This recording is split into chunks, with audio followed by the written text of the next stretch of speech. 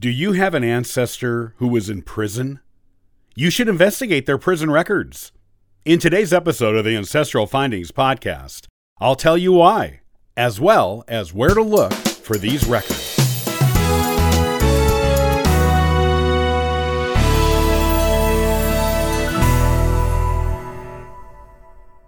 Let's face it, not everyone is squeaky clean.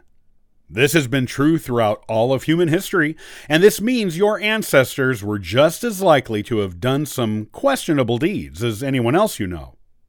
Sometimes those questionable deeds even resulted in legal action against them, and sometimes prison time. There have been prisons and jails for just about as long as there have been people. If you know one of your ancestors spent time in prison, or discover through your research that they did, it is always a good idea to look and see if there are any prison records that you can use to find out more about them, their family, and what landed them there, and what kind of person they were before, during, and even after their stint in the joint. A prison record is any record kept by the prison itself, or town in which the prison was located, that discusses your ancestor and their stay there. In colonial America, for example, prisons were often in formal locations where someone was kept under guard.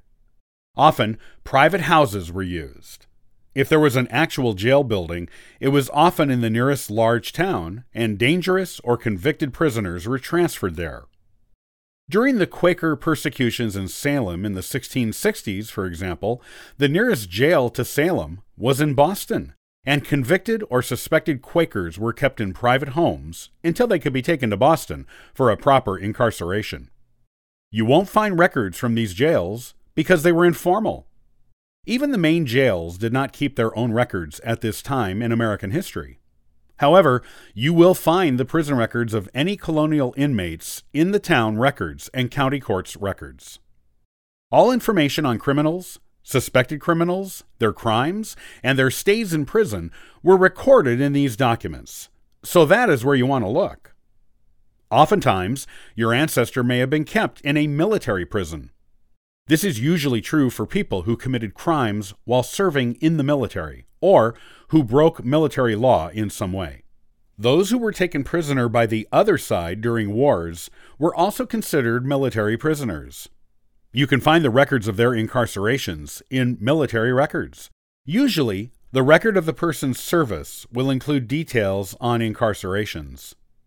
The U.S. Department of Veterans Affairs also keeps records for more recent incarcerations that have not been archived yet. If your ancestor was in jail in Europe during medieval times and was a prisoner due to some infraction that was recognized by the monarch, such as a person who was thrown into the Tower of London for a time, you may find records of their incarceration in old government records of the time. Those who were in prisons in later time periods, after monarchs in Europe lost most of their real power, were often kept in deplorable conditions. But, like anything, their incarceration left a record. You can find these records in the archives of the town in which the prison was located. Most old local prison records, especially in England, are now in archives. You can sometimes find mentions of the crime and the prisoner and why they went to jail in local newspapers. As for America after colonial times, and for non-military incarcerations, you have several options. It all depends on how long ago the incarceration was, where it was, and who you are to the prisoner. Records for old incarcerations, usually more than 150 years old, will usually be kept in archives. These are usually state archives, from the state in which the prison was located. If it was a county jail, rather than a prison, you might find the records at the county or town level. Federal prison records will be kept with the federal government, usually at the National Archives in Washington, D.C. You can go there in person, or look up their record collections on their website, and have someone look up the records for you and send them to you, typically for the cost of making copies of the records. Records that are newer will probably be kept at the actual prison. Some prisons that are no longer used as prisons, but were famous, like Alcatraz, may have their own archives for prisoner records on site.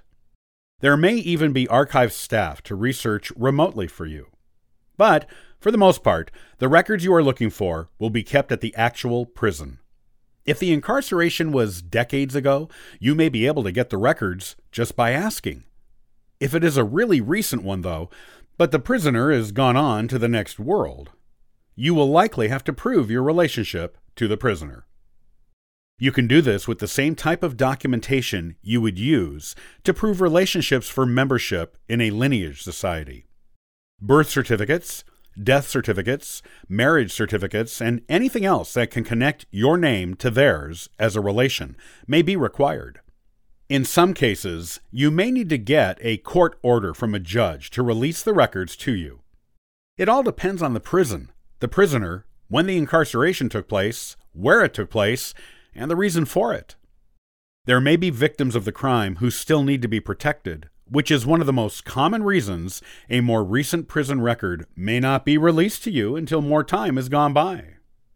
Prison records can be extremely useful things in researching your family history. They tell all kinds of things about the prisoner.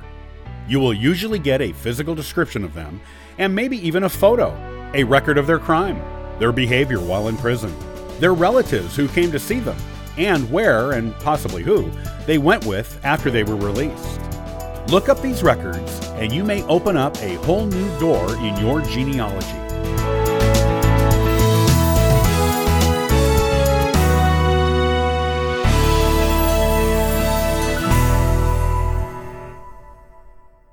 Are you familiar with the name Gustave Anjou?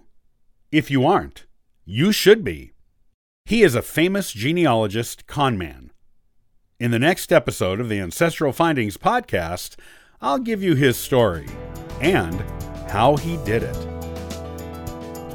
To learn more about genealogy and sign up for our weekly giveaway, visit ancestralfindings.com. Copyright by Ancestral Findings, all rights reserved.